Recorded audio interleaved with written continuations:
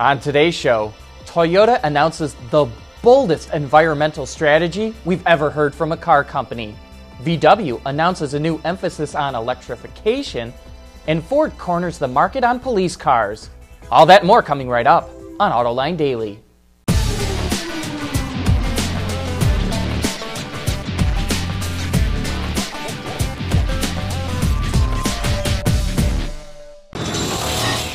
This is Autoline Daily for October 14th of 2015. The internal combustion engine is going to be around for decades to come, but its days are numbered. With a heavy emphasis on fuel cell cars, trucks, and buses, Toyota says it's committed to reducing the CO2 emissions of its vehicles by 90% by 2050. It also says it will eliminate all CO2 emissions from all of its manufacturing facilities by then. And it set a goal of helping to establish a future society based on harmony with nature. This is a comprehensive environmental strategy, and you can click on the link in today's show notes to read all about it.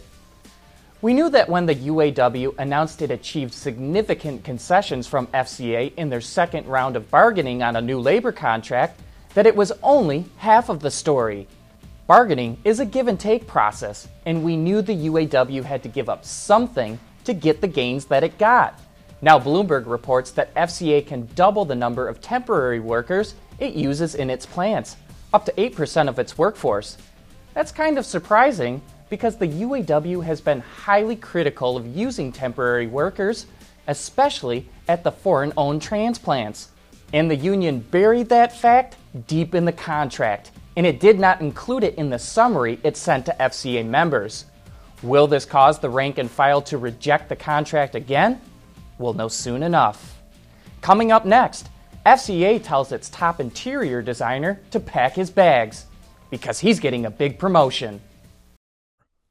Autoline Daily is brought to you by Bridgestone Tires, your journey, our passion.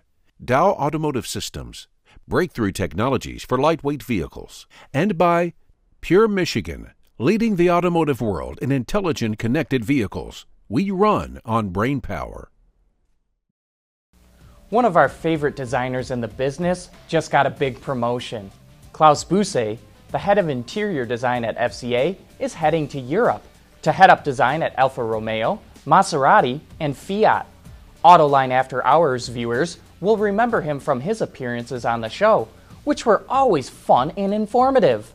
Klaus started at Mercedes and joined Chrysler after Daimler acquired it. He stuck with the automaker after the German automaker sold the company, and now his loyalty seems to have paid off. People wondered what would happen when Ford stopped making the Crown Vic. But just going by the eye test, Ford still dominates the market for cop cars in the US. It seems like everywhere we go, we see the automaker's Explorer Interceptor patrolling the streets. So it comes as little surprise that Ford just announced that the Sport Ute is the best-selling police vehicle in America. Ford now controls 61% of the market. With this much success, it makes me wonder if we'll ever see a 5.0 police Mustang again. Coming up next, VW's diesel emissions scandal is forcing it to revamp its product strategy.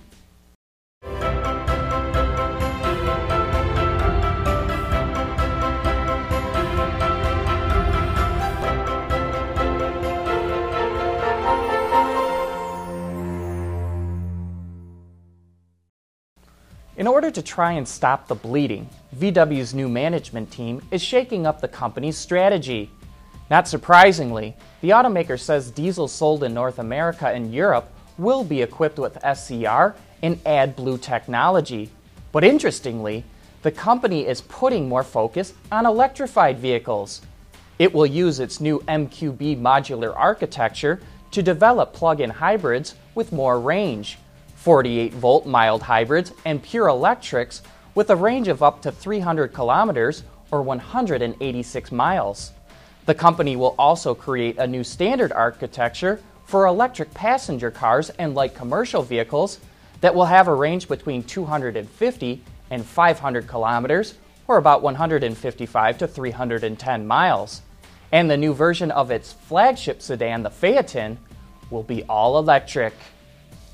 After BMW changed its naming structure around a little bit, where among others, we saw the 1 Series become the 2 Series, it was only a matter of time before we saw the souped-up M version of the new 2. And like any M, this car is all about performance.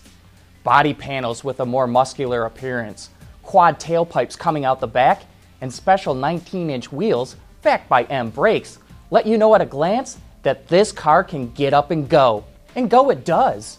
When the 370 horsepower inline 6-cylinder engine is paired to the optional 7-speed dual-clutch transmission, 100 kilometers per hour can be hit in just 4.3 seconds. Of course, the interior gets its own special treatments as well. Not only does it get sports seats, steering wheel, and gear shift lever, you'll notice Alcantara and carbon fiber wrapping around the door panels and center console, and special blue stitching in key areas. Look for the new M2 to hit dealer showrooms next spring. Hey, don't forget to tune in to Autoline After Hours tomorrow for some of the best insights into what makes this auto industry run. But with that, we wrap up today's show. Thanks for watching, and please join us again tomorrow.